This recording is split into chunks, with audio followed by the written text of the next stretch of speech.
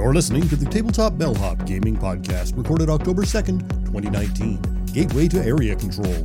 We talk about beginner area control games, review Horizon, and talk about some RPG this week. Hello, and welcome to the Tabletop Bellhop Gaming Podcast, Episode 61, The Gateway to Area Control. Discussing great gateway area control and area majority games. From Hamilton, Ontario, I'm Sean, and live from Windsor, Ontario, the Tabletop Bellhop himself, Moti. I am the Tabletop Bellhop, your cardboard concierge, the RPG maitre d', answering your game and game night questions and striving to make everyone's gaming experience better. Let me put my years of game playing, event organizing, and game night hosting to use for you. I'd like to welcome anyone here in the lobby on Twitch. We start live every Wednesday night at 9 p.m. Eastern at twitch.tv/tabletopbellhop. Today we are talking about gateway area control games as a follow-up to a question we talked about briefly during our AMA last week.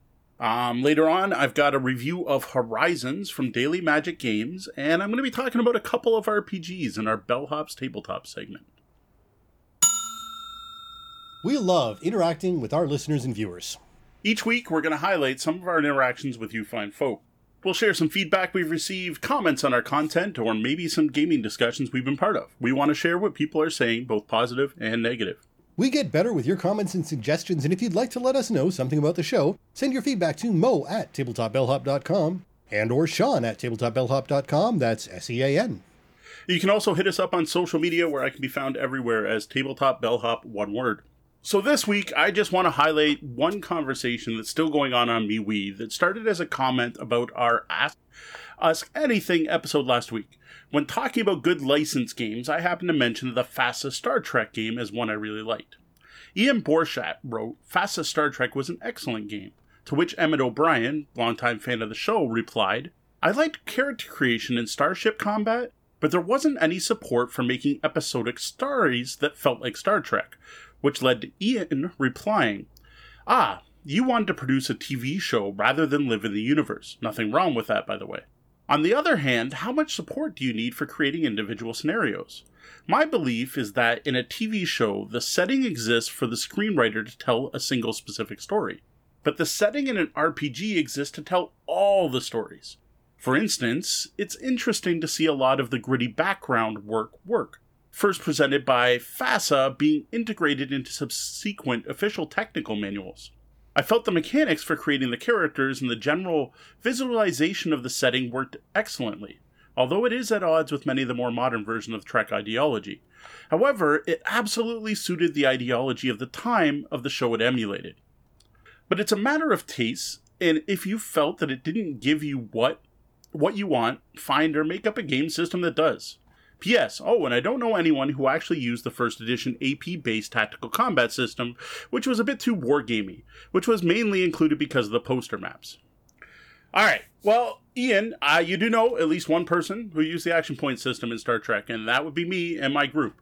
While I do admit having what's basically a full miniature battle game, like a high-level facing matters kind of game where you're spending points to turn 90 degrees, it didn't really fit in well with the pacing that should be in a Star Trek game.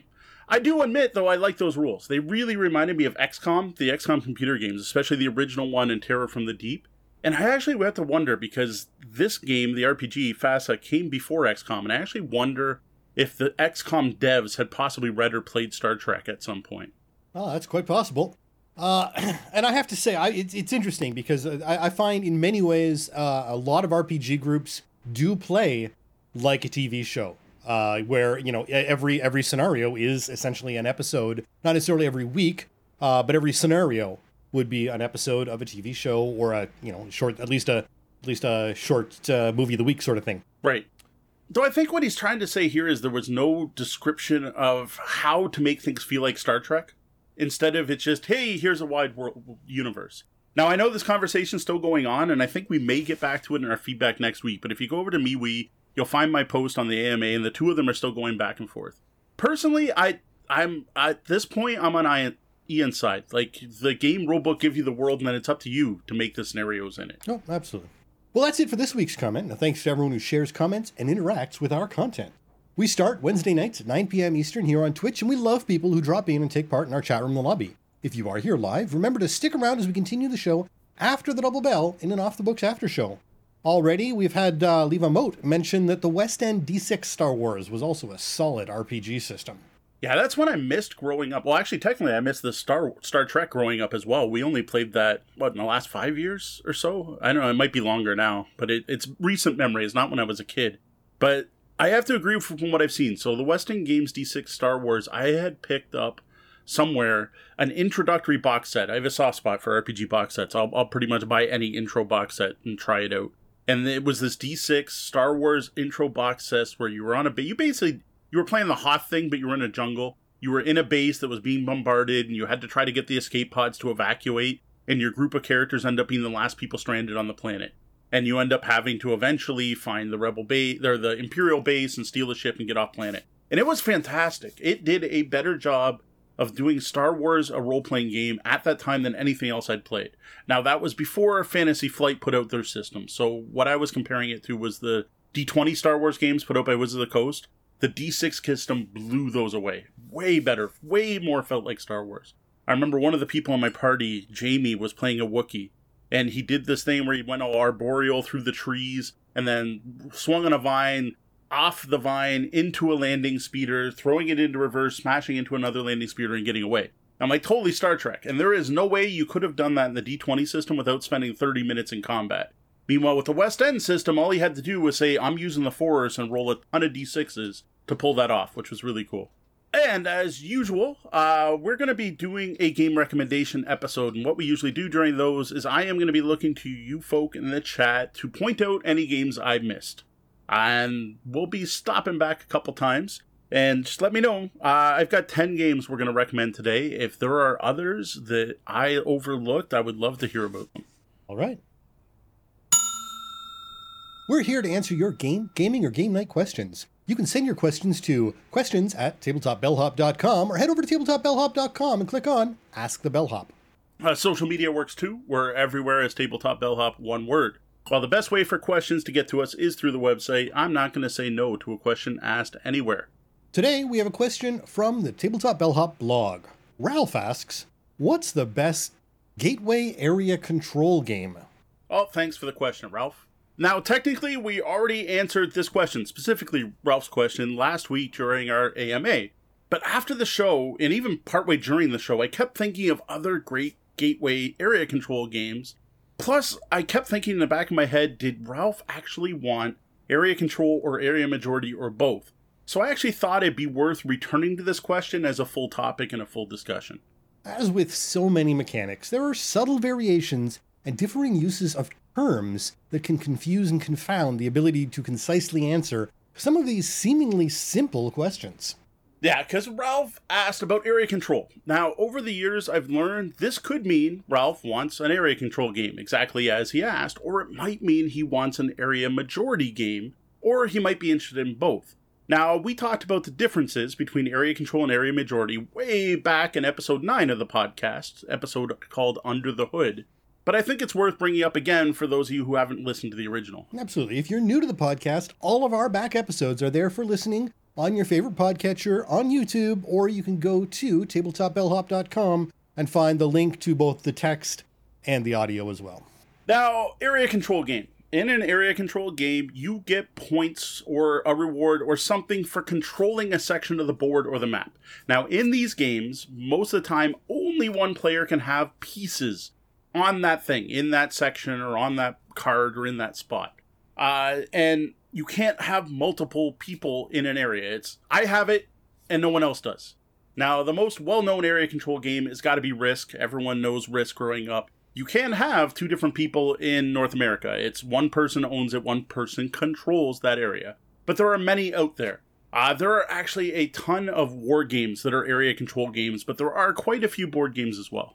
Bellhop favorites like Shogun and Wallenstein are examples that we've talked about a number of times on this show. Yeah, fantastic games that would be on this list, but they are no way gateway games. Now, on the other hand, area majority games allow multiple people to have pieces in one spot, in one map section. And you're going to get points not only for having the most or most valuable things in the area, but you're also going to award points for second and third most, or possibly fourth most, depending on the game. Many games are just first, second, some do first, second, third. It's the difference here is you have multiple forces vying for one spot at once, so you can have multiple units in an area. Now, the most pure area majority game, and one that I always recommend to people who are curious about this type of game, is El Grande. And for another great area majority, see if you can get your hands on Louis XIV. It's a little older, 2005, but they have actually re-implemented it in Zoomafia, which is a newer version. It's well rated, but I can't say too much about it. It's still pretty new. Yeah, Louis I played. I have not played Zoomafia. Louis is a nice one. I like the fact you brought up Louis as an example, because it's not a folk on a map game. It's an abstract courts, politics, but it's still area majority. It's a good example. Though again, not a gateway game. So, since Ralph here isn't particularly clear on what he's looking for, or he's exactly clear and he really wants area control, but just in case he's not, and he's looking for other types of area influence games, the following game suggestions are going to include both types of games, both of these mechanics. So, let's start off with two games we talked about during an AMA, just in case you missed last week's episode. So, the first game that came to my mind when asked that question last week was an older Rio Grande game from 2002 called Clans. Now, this is a game where players are playing clans of people represented by different colored huts. You're vying for control of 12 different regions on a map. There's 4 different colors of each region. And each turn, players are going to move all the huts from one area to another area until an area has more than 7 huts in it. And then it's the city's then founded and you can't touch it anymore. At the end of the round, 2 colors of terrain are going to score, and they score based on who has the most huts in each area. And then whoever has second most huts gets secondary scoring. Now, the neat bit in this game that makes it really cool is that no one knows which color everyone's playing. So there's some interesting bluffing going on in this game as well as area control, or area majority. And just to point out, there are a bunch of games that have the name Clans in them. Recently, Clans of Caledonia has been a big game with some really high numbers. But this is just Clans. From 2002. So during our AMA, I pointed out this game is long out of print, but has been released with a new theme as Fae, F-A-E, from Zedman Games.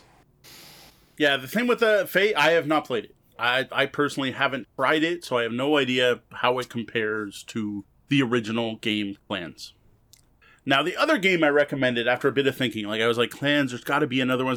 It finally clicked in, and that is Small Worlds. And still, for the rest of this episode, if you are just going to pick up one area control game that's a gateway game, go with Small World. That's my number one recommendation. Normally, when I give these lists of 10 games or whatever, I don't rank them. But in this case, Small World, I really do think is the best choice. Because here, players are fighting for control of a world that is simply too small to fit everyone in it. Players start by picking a race and power combination and get chits to represent their units, which are used to spread out over the map. Now, to take over a map section, all you have to do is spend more chits, more tiles, than are there already. If outnumbered, though, there is a push your luck mechanic where you can roll a die. So say I only have 2 chits and I want to take over Sean's area that has 3, I can roll the die and hopefully roll a +2 on it to be able to take it. But if you do this chance, there's a chance you'll just lose your troops. At the end of every round, you're going to get 1 point per area control. Really simple scoring mechanism. Things get really interesting, though, because you're going to run out of chits, you're going to run out of troops, and then you do this thing where you put your race into decline. Then next round, you start up with a whole new race and power combo and expand outward again. Yeah, and I really need to take the time to learn this. I sat down at the app on Monday. I've had it for a while, and I've just never actually really played it, and I decided to jump in blind and play without doing the tutorial. That was a horrible mistake, it turns out. But yeah, it's not a hard game, but if you have no idea, you're just like, I don't know, what's all these different combos, and what do I do with this? I have 20 chits. What do I do with these 20 chits? Yeah, I can see. You do need that brief explanation. Yeah. So that was Small World, and the app version of it is Small World 2, because I guess the first one was not successful. Yeah, they've launched the app, and it was a third-party app, and there was licensing, and it wasn't very good, and then they relaunched a Small World 2. And to be honest, I don't own the physical game, so it's not behind me in this pile, because we just play on our iPad. We play it on a tablet. I will admit it's not great on the phone. It's a little small. But if you can get the app version, it is also on Steam. Yep. All right, up next, I've got Mission Red Planet. Now, this is specifically the second edition from Fantasy Flight Games. I did not play the original, so I don't know. I do know things changed. This is a Victorian-era rocket punk game in which you're heading to Mars to find and mine Solarium. This is some ore that can be combusted and produces 10,000 times more power than steam. I'm not sure why it has the Victorian steampunk thing, but whatever. Players pick a character card out of 9 different choices, like engineers, and I don't even know the different cards, but different character cards. You're going to play one of those. That determines where you're going to place your astronauts on a bunch of different ships that are leaving from Mars and give you a special ability. Ships, once launched, land on the planet, and then your people spread out to the spot they land on. Multiple times during the game, players get to mine the areas they control to score points. And again, it's a whoever has the most astronauts in this spot is the one that gets to do the mining. In addition, each player has a hidden goal. This is not only a great area majority game, but it's also a great gateway game or next step game. This one comes up very strongly recommended as a next step to Ticket to Ride. So not only are you looking at a great next step game, it's got your area control right there. Yeah, and a highly topical game right now is Mars is widely in the news between NASA and SpaceX. Today I saw that they're expecting that they will announce the discovery of life of some form on Mars by late 2021. So interesting. Yeah, I saw that Elon was sharing pictures of his rocket ship, the ship that's going to bring people to Mars. Yeah, well, that's a whole. I prefer the scientists at NASA giving us actual information, but you know what? I do encourage his exploration of science. So there you go. Leave it at that. And that was Mission Red Planet. All right, something with a very different theme, World's Fair 1893. Now, this is a great example of an area majority game that is not about moving units on a map. Instead, you are playing pieces, those cubes, representing players sending supporters to various exhibits at the World's Fair.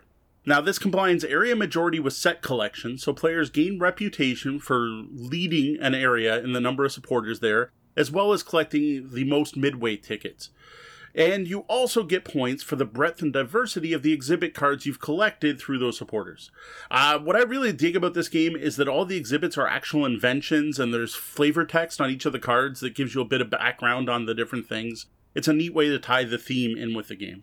Yeah, no, that's a fun little game, and it's nice to have that little extra boost of the set collection in there as well. Always a nice thing, and to have it, familiar with other games and other aspects. Great. That was World's Fair 1893. All right. I don't know what it's going to be with today with games with dates in them, but that seems to be a thing. Up next is New York 1901.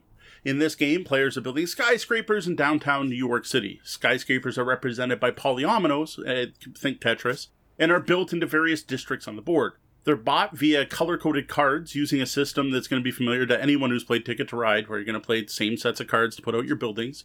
The area majority aspect comes into play at the end of the game, where players are going to get points for having the most of their skyscrapers on each of the 3 main roads. So whichever player has the most skyscrapers gets the points. What's neat here is that the corners are really powerful because that building will count for both streets. Right. So they're actually using that tool, the actual addressing of buildings and the funkiness that can happen in New York and other grid designed cities as a function of the game, which is a nice little touch and very thematic. So that was New York 1901. All right, next is a Rainier Knizia classic that's been out since at least 2000 or so. That is Samurai. Now, this does area control in a unique way. Players are putting numbered tiles on a hex grid, attempting to surround cities. Now, these cities each contain 1, 2, or 3 different resources. There's like Buddha statues, there's high helmet troops, and rice, I think, are the 3 things. Once a city's surrounded, the player with the most points surrounding that city gets to take all the resources. Endgame scoring swaps the game from area control to area majority. Well, not really area majority, but a majority-based system, as players are going to then earn points for having a majority in each of the 3 resources. Now, while this came out way back 1998, it's still in print. You can still get it. Fantasy Flight's the new modern publisher. It doesn't look quite as good as my original version, in my opinion, but the gameplay is still just as good. Yeah, no, and it's that right in that midweight category at a 2.5 with half an hour to an hour play. Hard to go wrong. That was Samurai. All right, next is Risk Legacy. Yes, I am going to include a version of Risk on this list. A very good version of Risk, in my opinion. I was very skeptical when Risk Legacy came out, but a bunch of gamers I respect strongly recommended it, and you know what? They were right. Besides being the first Legacy game and everything that grew out of that, including games like Gloomhaven we're playing every Friday, Risk Legacy is a really good re-implementation of Risk. The big change is it's now victory point based. The game ends when you get 4 victory points, and you start the game with 1 because you get 1 for controlling your home base, so you really only need to get 3 more points. It's no longer about having to take over the whole map. And what this means is the games are generally short. I think the longest game we played was under 2 hours, and most times we sat down and played Risk Legacy, we would play 2 games in one game night. To me, the whole Legacy thing, which is really cool, is just an added bonus. An awesome added bonus. Yeah, no, Risk Legacy's got a lot of love, even people who generally hate Risk overall. I mean, Risk is one of those games that among gamers has sort of gone down into the Monopoly level of dislike. Mm-hmm. But no, Risk Legacy is the good version. All right, here's one that, again, just kind of mixes things up, and that is Smash Up. Because this card game takes the area majority thing and makes it an abstract. Instead of battling over spots on a map, you're vying for control of location cards. Now, you're doing that with forces made up by smashing together 2 different decks of cards. So you get, for example, alien pirates battling against wizard zombies for control of the tar pits. Each deck in Smash Up plays completely different, and there are a ridiculous number of combinations, especially after you add in the number of expansions that continue to come out for Smash Up over the years. Yeah, this one has definitely been well expanded. I see 12 versions and 6 expansions on there, and now I guess is that how many decks are coming out in each expansion? Like, is it? To be honest, I have not caught up on it myself. I think it's usually 4 factions per expansion, but I'm not positive. Right, but that adds up. Pretty fast. And that was Smash Up. All right, another game with some numbers in it. 1812, The Invasion of Canada, or your choice, 1775 Rebellion. Now, personally, I think it's 1812 is the way to go because of the theme. But that's Invasion of Canada, and I live in Windsor, and my home city's on the map, right? So there's obvious reasons I think that's a cooler game to play. It's more interesting. But I gotta say, 1775 is rated higher on Board Game Geek, so maybe the better game. Now, both of these games are cube-based, card-driven war games, but don't let that scare you away. Like, a lot of people are like, oh, war game, no, that's gonna take hours to play, and I gotta sit and do historical research and chits and look stuff up on charts. No, that's not what this is. 1775 has often been called by many people the Ticket to Ride of war games because these games from Academy Games are the most accessible war games on the market. If you want a gateway version of a traditional area control war game, this is the place to start. Yeah. Now, when you say that 1775 has a higher rating than 1812, we're talking about very, very minor numbers here. It's a 7.7 to a 7.4, so both are well above 7. And definitely, I think it comes down to theme. I would not choose based on the rankings on BGG at that point. Yeah, my guess is that 1775 is probably just more popular with Americans, and that's the majority of the Board Game Geek user base. Yep. They do have others, like there's 600 and something Vikings. I haven't tried that one yet. It's in my pile of shame. There are a lot of games in this series. Just the 2 highest rated were these 2, and like I said, 1812 is great. Plays just as good with 2 players up to 5 players. When you play 5 players, you play teams. Oh, great. Really solid game system. Yeah, they actually say 2 and 5 are the best for 1812. Yeah, to me, it's one or the other. You either play 2 player or you play with both 5. All right, and that was both from Academy Games, 1812, Invasion of Canada, and 1775, Rebellion. All right, this is the last one I got on the list. This one I haven't played. This is Royals. I haven't personally touched this game. I know very little about it, but every time I do one of these game recommendation episodes, I do some research, right? We're not, unlike the AMA, we're not just going off the top of my head here. I do go online and I try to look at other people's lists, mainly to see if there's anything I missed or forgot about. And often there'll be something I'm like, oh man, yeah, I totally forgot about whatever. And I put it on my list. Well, this time I didn't forget about anything that I noticed, but every single list, everyone's list of great gateway games includes Royals. Gateway area control game. So Royals seems to be the popular game that I have not tried. Players in Royals, players take on the role of a great noble house in 17th century Europe and fight for control and influence in Europe. You play through 3 periods, and at the end of every period, points are awarded to players with the greatest influence, there's your area control, in each of the 4 countries. Like that, sounds good. It's got a BGG weight of under 2.5, so it's in the right area there.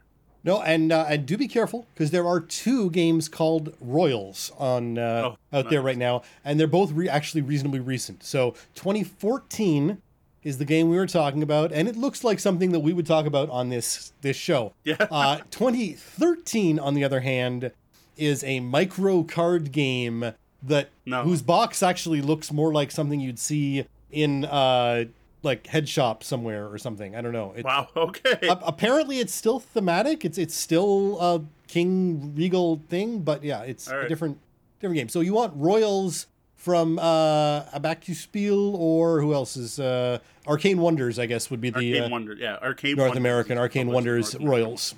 I should have grabbed a link for it. There is an awesome how to play video with people all dressed up. I can't remember which show did it, but it was really good. I should have grabbed a link of that. If I think of it, I'll put it in the link to the show notes. It's a group that did an actual play of it, and they literally all wore costumes and everything for it. Like I said, I looks like an interesting game, but haven't played it myself, but I wanted to put it on the list because everyone else seems to think this is your go-to. All right. Though I gotta say, Mission Red Planet actually came up more recommended, but that was actually... Oddly enough, not everyone seemed to recommend Small World. So I think, again, that's that difference between area majority and area control. Small World is very much area control. You're not getting any points for second. Yep. You own an area or you don't. And I thought that's more what Ralph was looking for. So that's why that stayed as my strongest recommendation. All right. And that was Royals from Arcane Wonders 2014. So that's it for this week's Ask the Bellhop. If you'd like to read more gaming, and game night topics like this, be sure to check out the blog at tabletopbellhop.com and click on Gaming Advice. We are all about answering your questions. If you got a question for us, head over to the website and click on Ask the Bellhop, or email us at questions@tabletopbellhop.com. We keep growing with the support of fans like you. So, if you haven't yet, please take a moment to like, subscribe, rate, review, click on the bell, thumbs up, or share with your friends. Wherever and however you find us, you can help us grow.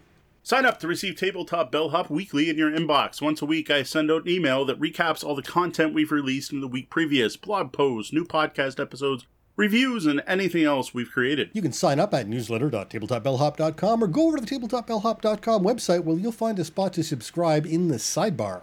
All right, well, join us Thursday nights at 9 p.m. Eastern and watch the Bellhop team do some live streaming. Yep, tomorrow I am 99% sure we are going to go back to some online gaming.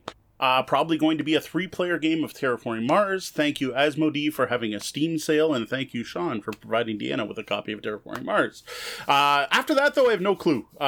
We need to get the Terraforming Mars FAQ video up, which I know is partly my fault. I need to help Sean find pictures of the cards, because we talked a lot about specific cards, and I think the FAQs can be a lot better if you can see those cards on screen while we're talking.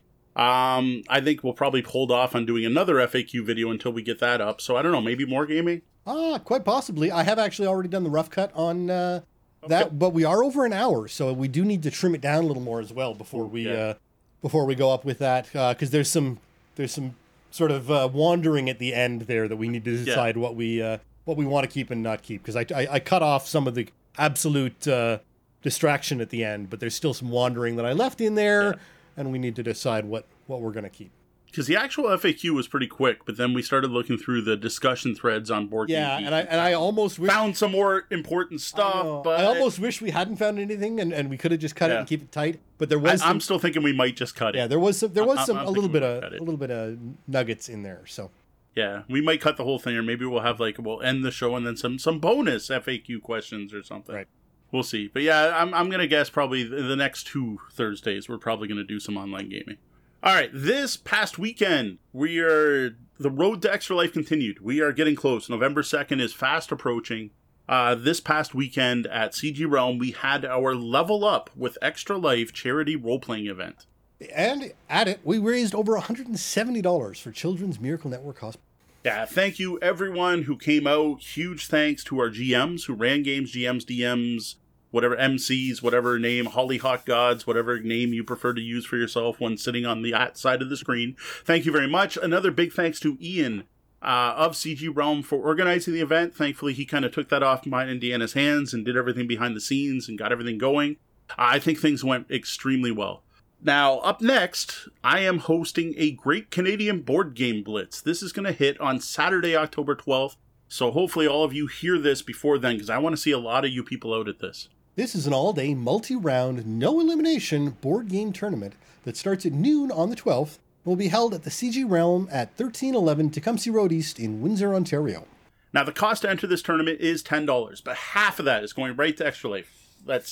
No, we're not taking any of that money. Half of it goes right to Extra Life, supporting Children's Miracle Network hospitals. The other half is going to go towards prizes, and what we're doing for prizes this time, because I don't know what games you want, which games you own, is we are just going to do CG Realm store credit for first, second, and third place. Now, Jeremy, one of the owners of CG Realm, has been awesome about this and is offering to top up that amount, whatever we raise, by 20% for the prizes. We also have to plan to have some door prizes to hand out, as well as prizes for first, second, and third. And for those of you curious about what games will be included in this tournament, check out the Facebook page where I published a tentative list of what games will be part of the tournament. So you got about a week and a half to get your practice games in before the big event. Up next, we've got a review of Horizons from Daily Magic Games. All right, I have been I would almost say fanboy of Daily Magic Games since first discovering them at Origins 2016. And no, it's not just because they gave me purple nerds to play their games. At the con, after doing a demo of Valeria Card Kingdoms at their booth, Deanna and I loved the game so much, we bought it outright on the spot. And we don't do that. That's like almost sight unseen, right? We played the game once, I gotta have this. It was the first game we bought of that con, first game we bought in 2016. Since then, I've pretty much kept up with all the Valeria games. I've got all the Card Kingdom expansions, as well as all the offshoot games, Quests of Valeria, Villages of Valeria, and so on. I also picked up Chocolatiers, that's more recently, and we are yet to be disappointed with all these games. And when I first saw Horizons, and I gotta admit, I didn't see any buzz on this one. From what I understand, it was Kickstarted, but I missed that. There's a lot of Kickstarter games. When I first saw it, I just thought it was going to be a sci-fi re-theme of Valeria. Whether not necessarily exactly a Card Kingdoms knockoff, it was going to be like it. I was expecting a card-based tableau builder where I'm looking at hands of cards and playing cards in front of me, building a tableau. And wow, was I surprised to learn that it is not at all. Not even close. I was totally at the wrong mechanics, wrong ballpark. While there are cards in the game, and I could say it's somewhat card-driven, Horizons is much more of an action selection, area control board game. Yeah, no, I've been looking forward to playing this, and I hope that it's definitely going to be on the list for next time we're down, I think. Now, this is a sci-fi themed board game for 2 to 5 players, designed by Live Moat, featuring art by Mihailo Dimitrievski, otherwise known as Miko. I love Miko's art, so I'm a huge fan of his art. He did all the art for Valeria, he did the art for Raiders of the North Sea as well, so love the art. The art's amazing. Most of the games I played of the Horizons have been about an hour, with a couple being really short, which I'll get to in a minute. Now, in Horizons, each player is going to take on the role of a spacefaring race that's just starting their expansion out into the galaxy. The galaxy is composed of a number of stars equal to the number of players. At the start of the game, each player is going to add one planet, drawn randomly, to the stars. Then the race picks one planet type that's already in play to be adapted to out of the 6 types, and you get one alien ally card to start, and that card is the same for all the players. No, it's a simple box. That's one of the nice things about this company is none of their games are way overblown. They're good, solid games with a lot of potential and capability, but it's not crowded with too many different bits and bobs and things to do things. So it lays out nicely on the table. Yeah, I agree. It's definitely not overproduced, but well produced. Wooden components, nice thick cardboard, nice box insert, but it's not perfect. Parts tend to fall out, especially the little adaptation counters, but it's still better than an empty box in my opinion. Now, once players sit down to actually play the game and you're starting Galaxies Row, it becomes an action selection game where you're going to build buildings, collect resources in order to expand your control over the stars. Points are awarded for exploration, for holding majority and minority control, so this gets that area majority system that we were talking about earlier, and for completing gold cards, and through knowledge points gained through the use of those alien ally cards. No. Yep. Now, each round, players are going to select 2 actions. They include Explore, draw and play a world tile. They're drawn from a bag, they're 2-sided, there's 6 different types of worlds. Each world has a different cost for building stuff on it later. Some worlds can only host certain types of buildings as well. You also get a knowledge point for exploring, so I thought this was neat because it encourages people to explore just to get some victory points, because otherwise Explore is not the biggest action. You don't get a lot of stuff for doing it. Up next is Adapt, that's learning to live on a different world. Once you've adapted to a planet, you can then build on it. At the same time, you are going to get an ally card. Now, these are a big part of the game. Ally cards represent alien species that assist you with the various actions. There's 5 piles of actions, one for each of the allies, 5 piles of aliens, allies, for each of the one for each of the different actions. So 5 different actions, 5 different allies. And the way it works is after you complete an action, you can then use an ally of the appropriate type to gain some kind of bonus. The allies you have can each be used twice, but then they're returned to the bottom of their decks. So use Adapt to live on a new planet and to get allies. Building lets you build energy collectors, steel collectors, or colonies. Those are the 2 main resources of the game, energy and steel. Collectors obviously produce those. Colonies are worth points at the end of the game for sector control. Whenever a player builds their 6th colony, the game ends. Also, when you build a building on a planet where someone else has already built, each player gets 1 resource of their choice, so the game encourages you to group together, right? So you're competing over areas instead of everyone sticking to their own part of the board. Harvest is really simple. Collect resources for your building. You get 1 resource for each collector you built using the build action. Conspire. Draw 2 mission cards or 1 ally and 1 mission card. Now, mission cards are hidden goals that score at the end of the game.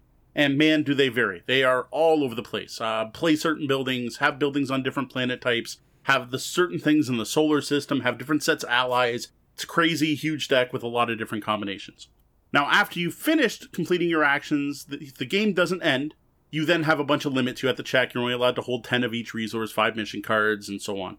No, so this is basically a 4X game that you can play in about an hour. Yeah, I wouldn't call it. I'd say it's a 3X. Yeah, it's missing. You're not really. You don't have the combat. Yeah, you're definitely exploiting systems. You're definitely expanding. You're definitely exploring. But there's no extermination. There is no direct player versus player interaction. The only thing you have is you might take a spot the opponent wants. That's about it, or an ally card they want. So now I did note the game ends when 1 player plays their final colony. So once that happens, you get victory points for area control of the star systems, the mission cards you've got, and you count those knowledge tokens. Players with the most points wins. Now, each player board in the game is 2-sided. Now, the actions I just described are the human sides of the board, which are symmetrical. Every person plays the same. The opposite sides have an alien side, which makes the game asymmetrical. Now, what they've done here is 1 or more of those basic actions will be changed. Been changed significantly. Like, there is a race that starts the game adapted to 3 planets, but can't ever take the adapt action or land on the other 3 planets. There's another race that can never conspire, so they can never get gold cards for using the conspire action, but instead get mission cards whenever they adapt to new planets because they put out ambassadors. There's even a race that can build colonies on the stars instead of the planets. Yeah, it's interesting. There's some chat I'm seeing that's saying you shouldn't play it without the newest expansion, or the only expansion for it, because it adds some balance. It solves some balance issues in the game. But that could be a heavy player who's just sort of, played it until they found all the little cracks that may exist in a game. That when you've got this many moving pieces, this many this many interactions between races and cards and card types, and this level of asymmetry, it would almost be hard to imagine not having some cracks that are going to appear in the system. That's interesting. The expansion must have just come up. Yeah, it's a 2019. Like I've never even seen. Yeah, I'm thinking it's probably like October, September 2019, because I've never even seen an expansion for this. So it might be late in the year. Horizons Exterminations is the... Okay. Yeah, so obviously I haven't tried that yet, so this is just on the base game. So, as I mentioned, while you're using cards for your goals and you're using cards for your aliens, it's not really a card-driven game. Like, the cards are going to give you some nice bonus actions, but this game is an action selection resource management area majority game. It's very much Euro style of area majority, where you can't really influence other players' actions. I wouldn't go so far as to call it multiplayer solitaire, but it's getting towards that issue. You just try to build somewhere before someone else does, or you take an ally they may want. That's pretty much all you can do to actually influence your opponent's play. Yes, and Love Mode is saying expansion adds the 4th X. It's extermination. Yeah. Is what it is. So, there you go. Well, it makes sense. Yeah, it's called extermination. Perfectly makes sense. Looks like it's up for pre-order on Daily Magic. Yeah, so that means it's probably not even. Or actually, possibly not. That may have been a bad link. So, yeah.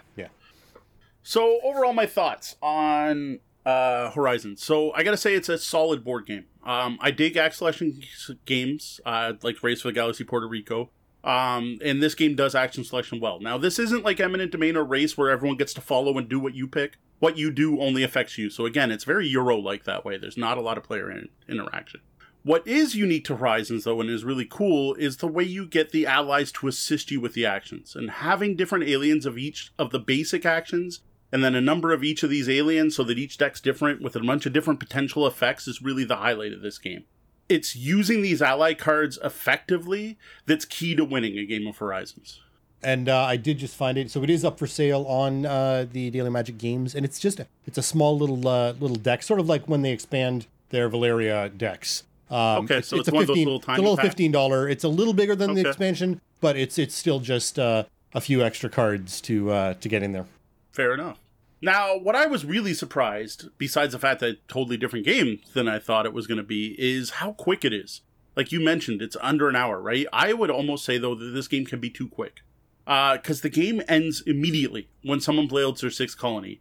And I've found it can end what I would call prematurely, because if a player just focuses on building those. So maybe it's an outlier, but this is an example. We had one game that ended in under 15 minutes. Because a player started the game with a gold card that said, you get 10 points if all you build is colonies. You never build any of the other buildings. So that's what he did. He built an engine, built 6 colonies as quickly as possible. Not even half the star systems were full of planets, and yet the game was over. Now, I gotta admit, Mike was the one playing. He was pretty happy with himself, but for the rest of us, it wasn't a very rewarding experience at all. Now, how often is something like that going to be possible? Like, is someone going to be able to pull up that combo and burn through quickly, or is that sort of an outlier, and most of the time you're going to get a little bit more of a complete game for all those playing? The odds of drawing that card as your starting hand are obviously rather small. Like, it's a significant deck. I don't know, you could probably find somewhere online that lists how many cards are in the quest deck. Playing with all 5 players, we had the full deck, so it's a solid deck. But the thing is, the fact that we know that card's there are ways you could purposely aim for that strategy now. Now that the 5 of us who played could be like, I could just keep taking the, I already forget, Conspire action to keep getting more cards until I find that and purposely not build anything. But that might waste a lot of time. I think it was an outlier, but it was a bad one. Like, that was if that had been my first experience with colonies, we might not even have this review, because I might have been a one and done. Like, it was that bad. Levin Moat in the chat room is mentioning that it's definitely an outlier in that generally building colonies is very difficult without collectors. So, yeah. Okay. See, in that case, he was playing a character that had to use victory points to build, because we were using the asymmetric side of the board, which actually gets me to my next point. Because the other thing I didn't expect is I like the human side better, which is weird for me, because normally I love asymmetry in games, and we talk about that often. But in Horizon, the alien boards didn't feel interesting. They felt limiting. Rather than having some cool new thing I could do because I was an alien, there were basic actions that I felt were needed to be able to play well that I just couldn't do anymore. And instead, I had to go through a weird workaround to get done the same thing I wanted to do on my human side of the board. And I just found they were punishing and not fun. Like, in this case, I think asymmetry is too extreme, and it changed the races too much. And I do, like you mentioned it earlier, I did see online when doing some research that some people do seem to think there are broken combos with the asymmetry with some of the races, that some are more powerful than other ones. Right. And it sounds like, from what I'm hearing and from what I read, it's one of those things where if you've got that right, the cards and the races become a problem. So if the deal works out nicely, everything's going to be fine. But interestingly, Leva Mode is telling us that something slipped by them in production. So apparently we've got a fan in the from the company in the chat room right now. So we'll have to check. You'll have to check the FAQ for this one, and maybe we have our next. So there are 2 of the boards. So we play with all 5 boards. So 2 of the 5 players were playing with boards that have a mistake on them. Interesting to know.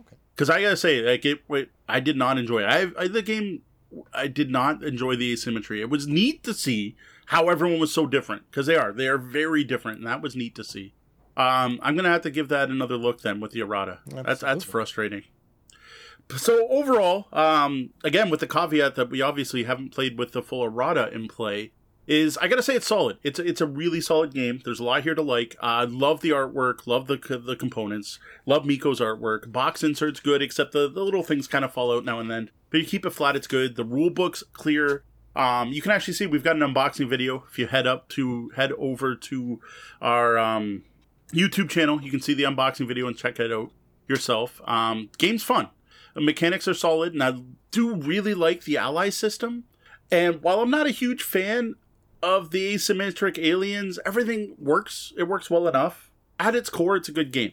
The problem is, it's just that. It's a good game. It's fun. It's a good way to pass the time. It's nothing more.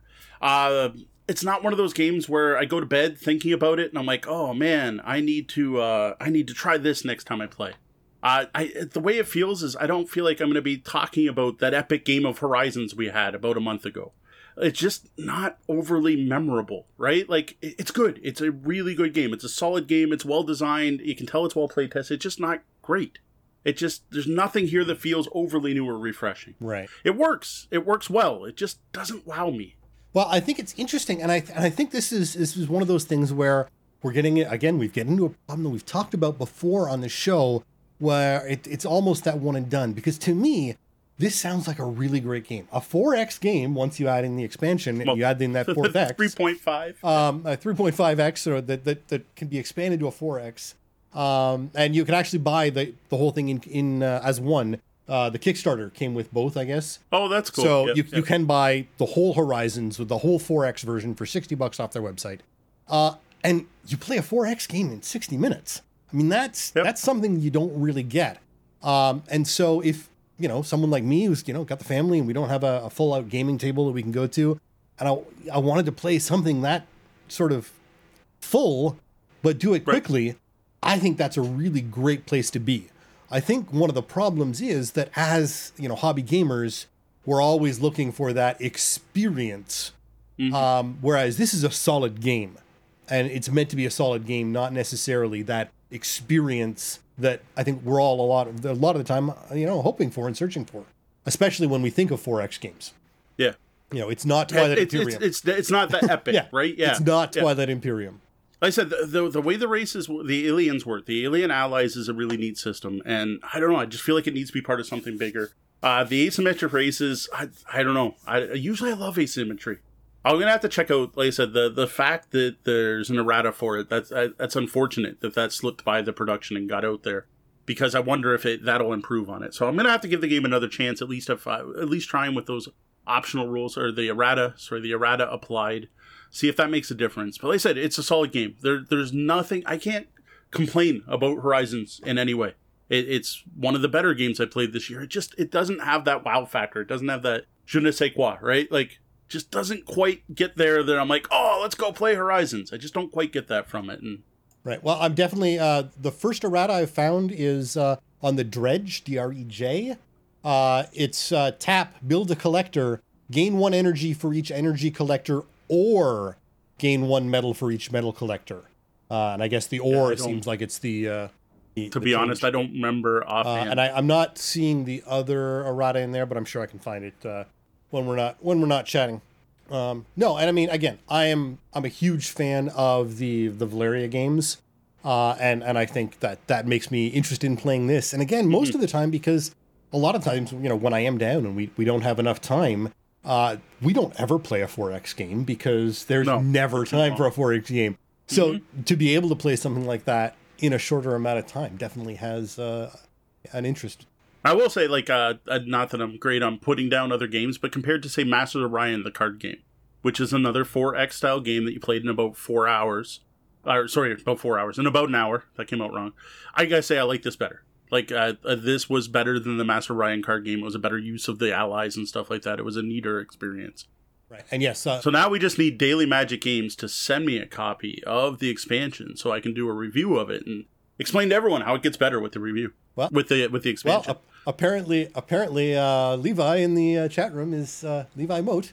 And a Species 1825 transfigure action is apparently incorrect as printed. It should be transfigure, gain 1 knowledge, play, draw and play a world, activate that world, or take an ally is the correct.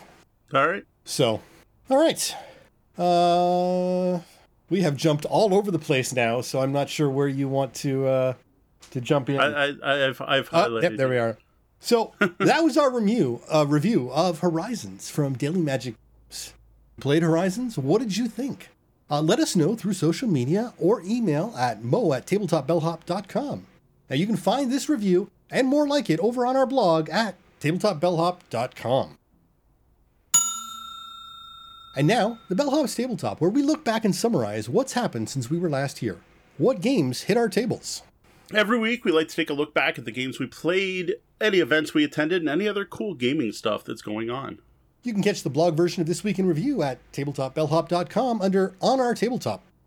All right, besides a couple 5-player games of Horizons, which I think you've all just heard enough about, the big thing that happened this past week was our Level Up with Extra Life event at the CG Realm. Another one of our Road to Extra Life 2019 gaming events leading up to the big game day on November 2nd and 3rd.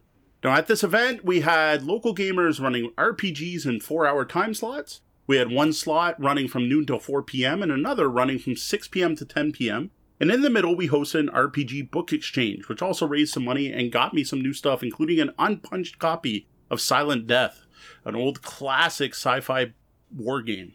Well, this was the third of our Extra Life event so far this year, and one step closer to our goals, as we were discussing earlier in the announcements. Yeah, we did pretty good. Originally, I had planned to run some games myself. That was the original idea, but the organizer, again, Ian gave him a shout out earlier, suggested that I sit back this year, relax, and actually play. That combined with the fact that I gotta admit, we didn't have a lot of signups online, so I was worried we were gonna have DMs without players, so I decided to sit on the other side of the screen this year, and I'm glad I did. For the noon session, I joined a game of Paranoia ran by Randy McCall. Now, I've never actually played Paranoia before, though I did run the second edition of the game many, many years ago. Computer is your friend. Are you happy, citizen? Please report for termination. The game Randy ran was an interesting mashup of the latest Paranoia edition, which came out the last couple years. It's called the Paranoia Red Box Clearance Edition. Paranoia Red Clearance Edition, and it's a box set.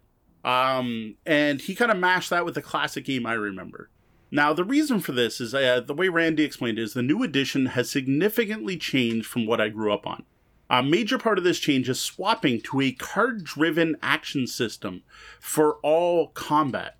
Now, Randy noted that made the game feel like a board game using that system, and he preferred more role-play-based style of play.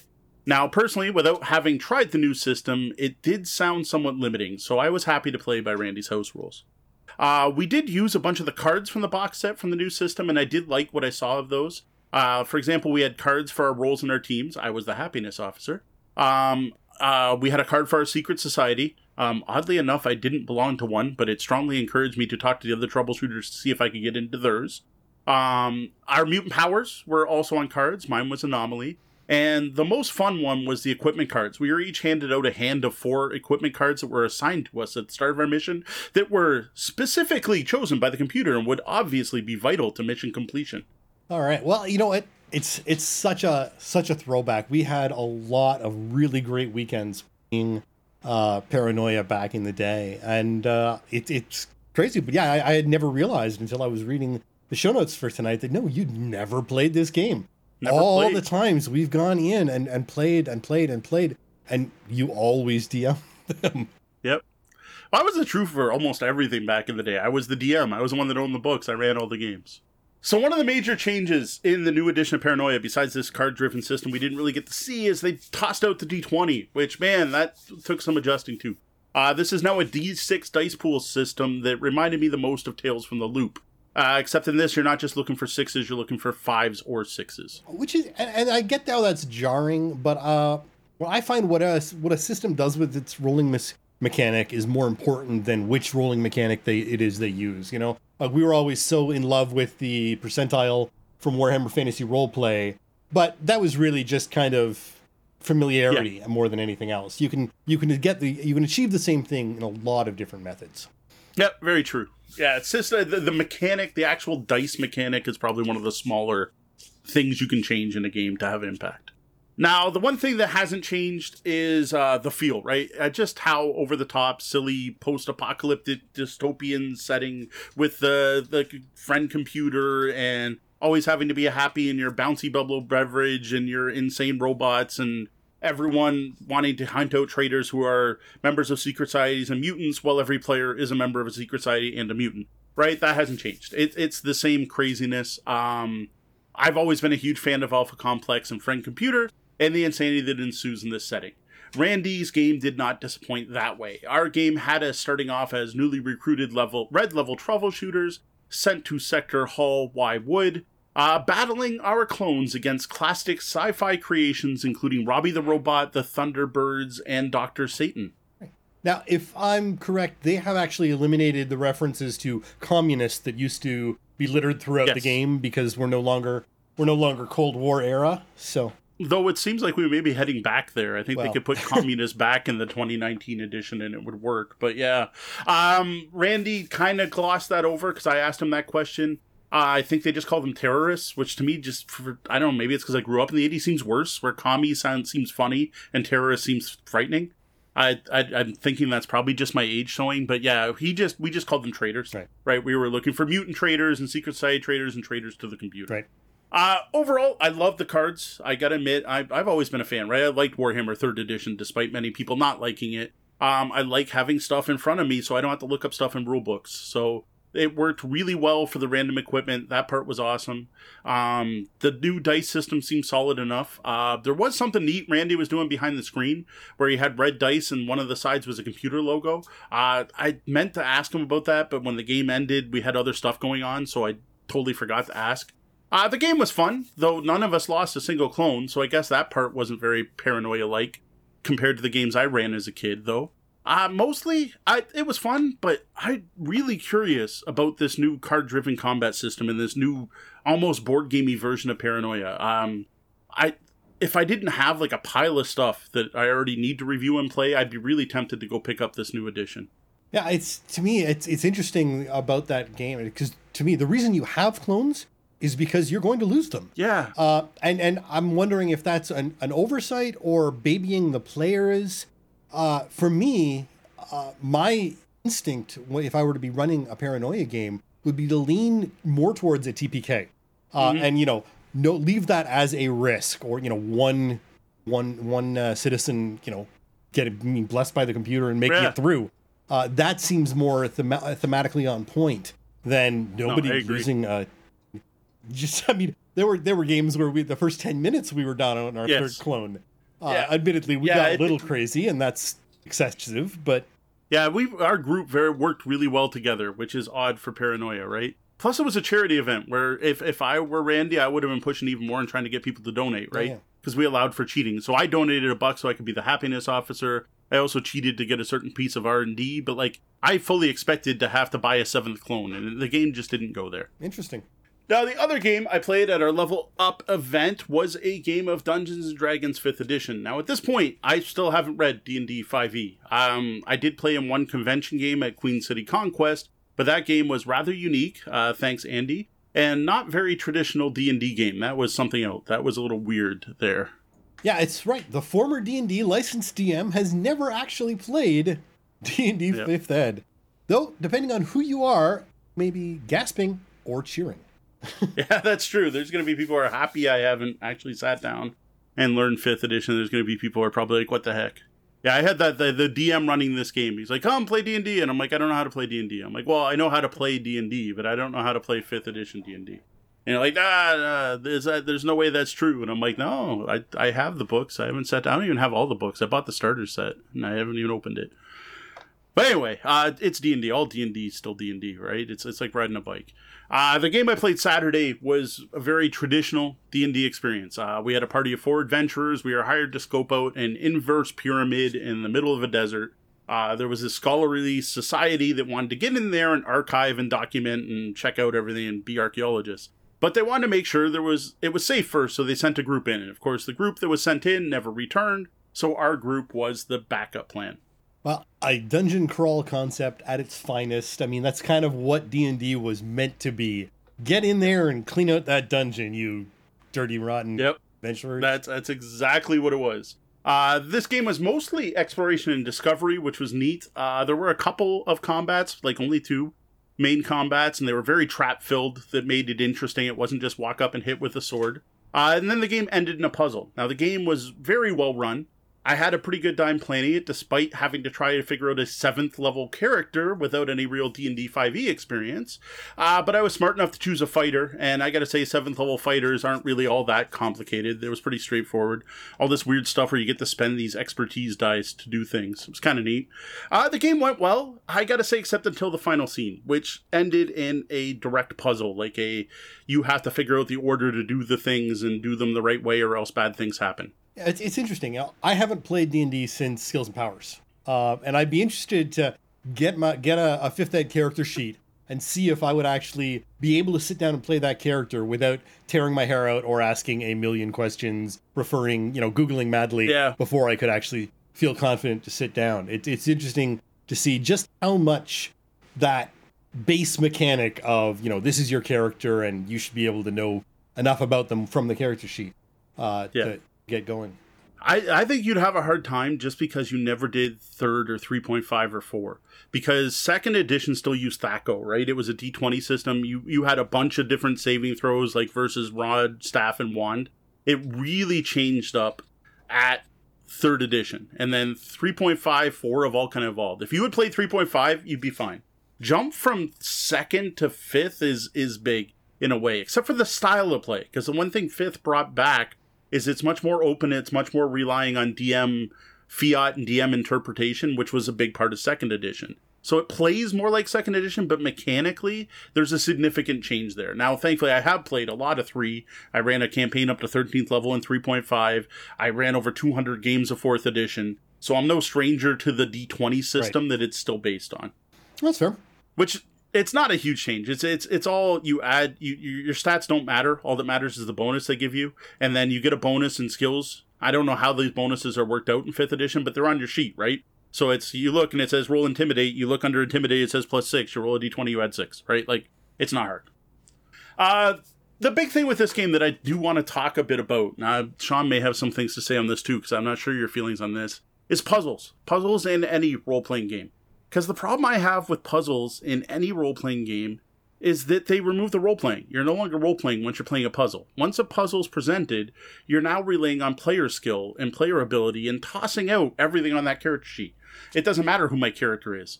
Unless I do something silly like, well, my intelligence is only 8, so I'm not going to help solve the puzzle with the rest of the group. Like, there's really no way to tie it in. And yeah, we had the make a history check for a hint thing happen, but really it was up to us to solve the puzzle. And we failed. We never did figure out the puzzle at the end of this game. Well, it's unfortunate, but it's something like an escape room in that way. And I think it's a lot of it depends on how that puzzle is crafted. If you've got a straight brain burner, and you've got, a wizard and a priest and a fighter, your fighter probably, unless he's got a, high intelligence, should probably be trying to figure out how to solve it with his sword. And, there's definitely that issue. But, sometimes when you play an escape room, you get walked out by the supervisor at the end. And I think if it's set up that way where, no, you lost, but, you're still getting paid by the secret society because they can go into the dungeon now that it's safe and they're smart enough and they know all the clues already to solve this. They just wanted you to clear the path there. No, you don't get that extra bonus of feeling super special that you did the thing you weren't supposed to be able to do, but you did everything you needed to do. Yeah, I can see that. Because in ours, we ran out of time, right? That's part of what happened. These were 4-hour time slots with 15 minutes left in the time slot. We were stumped. We had one party member down who may have actually solved the puzzle, but as far as we were concerned, they were done. They were dead. Though they were running a little separate thing. We called it a night. And with the party down, we decided in-game it made the most sense to do exactly what you said is, well, we cleared the dungeon out, let's leave and let the archaeologist solve it. We did our part, right? It worked. Like, it wasn't a very rewarding, satisfying ending, especially for a one-shot, right? Like, I'm in a one-shot, and you kind of want that big Well, we have talked about, end. In previous episodes, how if you're doing a one-shot particularly, this should be the best day of your character's lives.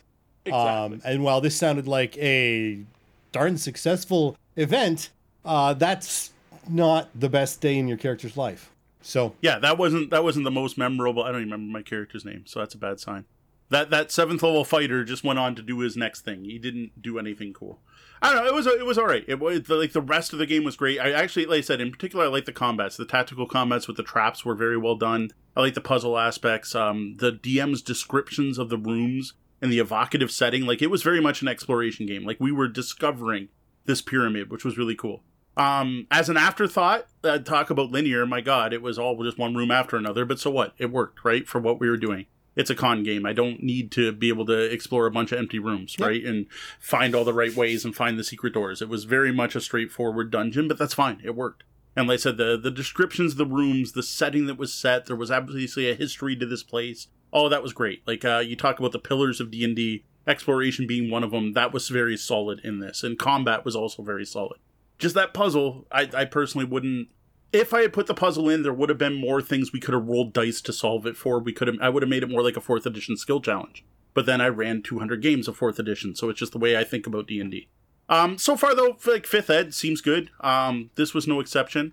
I'm glad I played. I would sign up to play D&D again. As long as I'm with a group that's willing to let me be the noob who they now and then have to say, hey, you have this ability, you might want to use it. Because that did come up a couple times. I'm like, well, I don't know. I'm a fighter. What do? I just go hit it. And they're like, oh, no, you get to hit it twice. Read this. Oh, cool. I get to hit it twice. Oh, and then you could do this to hit it a third time. I'm like, oh, okay. So now we know you don't have time. And there's not much RPG going on in any of our lives lately. But having played it once at least and gotten a little bit of experience and seen some of the difference between 4 and 5, had you the ability to run 5th Ed, or are you still a lover of 4th? No, I would happily run 5th if I wanted to run D&D, but I don't want to run D&D. I want to run Shadows of the Demon Lord, or I want to run Runaway Hirelings, or I want to run Dungeon Crawl Classics. Absolutely. There's so much D&D's still D&D. Yep. Right? Like, yeah, there's just D&D's D&D. Now, I'll admit, my Monday night group would love it if I just went, I'll run D&D and we'll play 5th Ed and it's familiar. I don't know. I personally would rather broaden my realm to something else. There's so many other games out there. I want something more focused, too. Like, D&D is just so, it's generic high fantasy, right? Whereas if I do Shadows of the Demon Lord, that's got that Warhammer, grim, dark, striving against the darkness. That's what I like in my games. That's what I like to run. I'd much rather do that for a D&D style game. Or do something totally different, like run Hydro Hacker Operatives, where we're playing Hydropunk Robin Hoods trying to steal water from the corporation, right? See, Deanna's saying she wants to play. She wants to play AD&D 2nd Edition Skills and Powers, though, which I don't expect to run anytime soon. See, and I'd be happy to get in on a D&D 2nd Skills and Powers edition. Yeah, see? Dial me in. All right. Well, how about a look ahead? What do you have planned for the coming week? All right. Well, this weekend is Jeff Seuss, patron of the show's wedding. So we are going to go to Jeff's wedding. I'll go to your wedding too if you... No, this isn't a patron reward. Jeff's a friend. He's a longtime friend. We are going to Jeff's wedding. He's going to have games there because, he listened to our episode about having games at weddings and was like, damn, that's a good idea. I'm personally going to be bringing Goku and Azul for people to play. So I expect to play some games at a wedding reception. Well, congratulations to Jeff and Sheila. Best wishes. We've seen the game pile in our Discord for patrons and been involved in that discussion along the way. And then the week after that's the Board Game Blitz. So it'll be a bad week for me talking about what I played because I don't think I'll be playing anything. But for those of you who are local, come on out. October 12th. This will be a big one. This is always a fun event. 5 rounds, no elimination. You're going to get to play 5 different games and possibly win some CG Realm gift cards and support a good cause. All right, well, we're taking a little step back into the lobby here. We've had a little bit of chat. Brian's joined us. Thank you for popping in, Brian.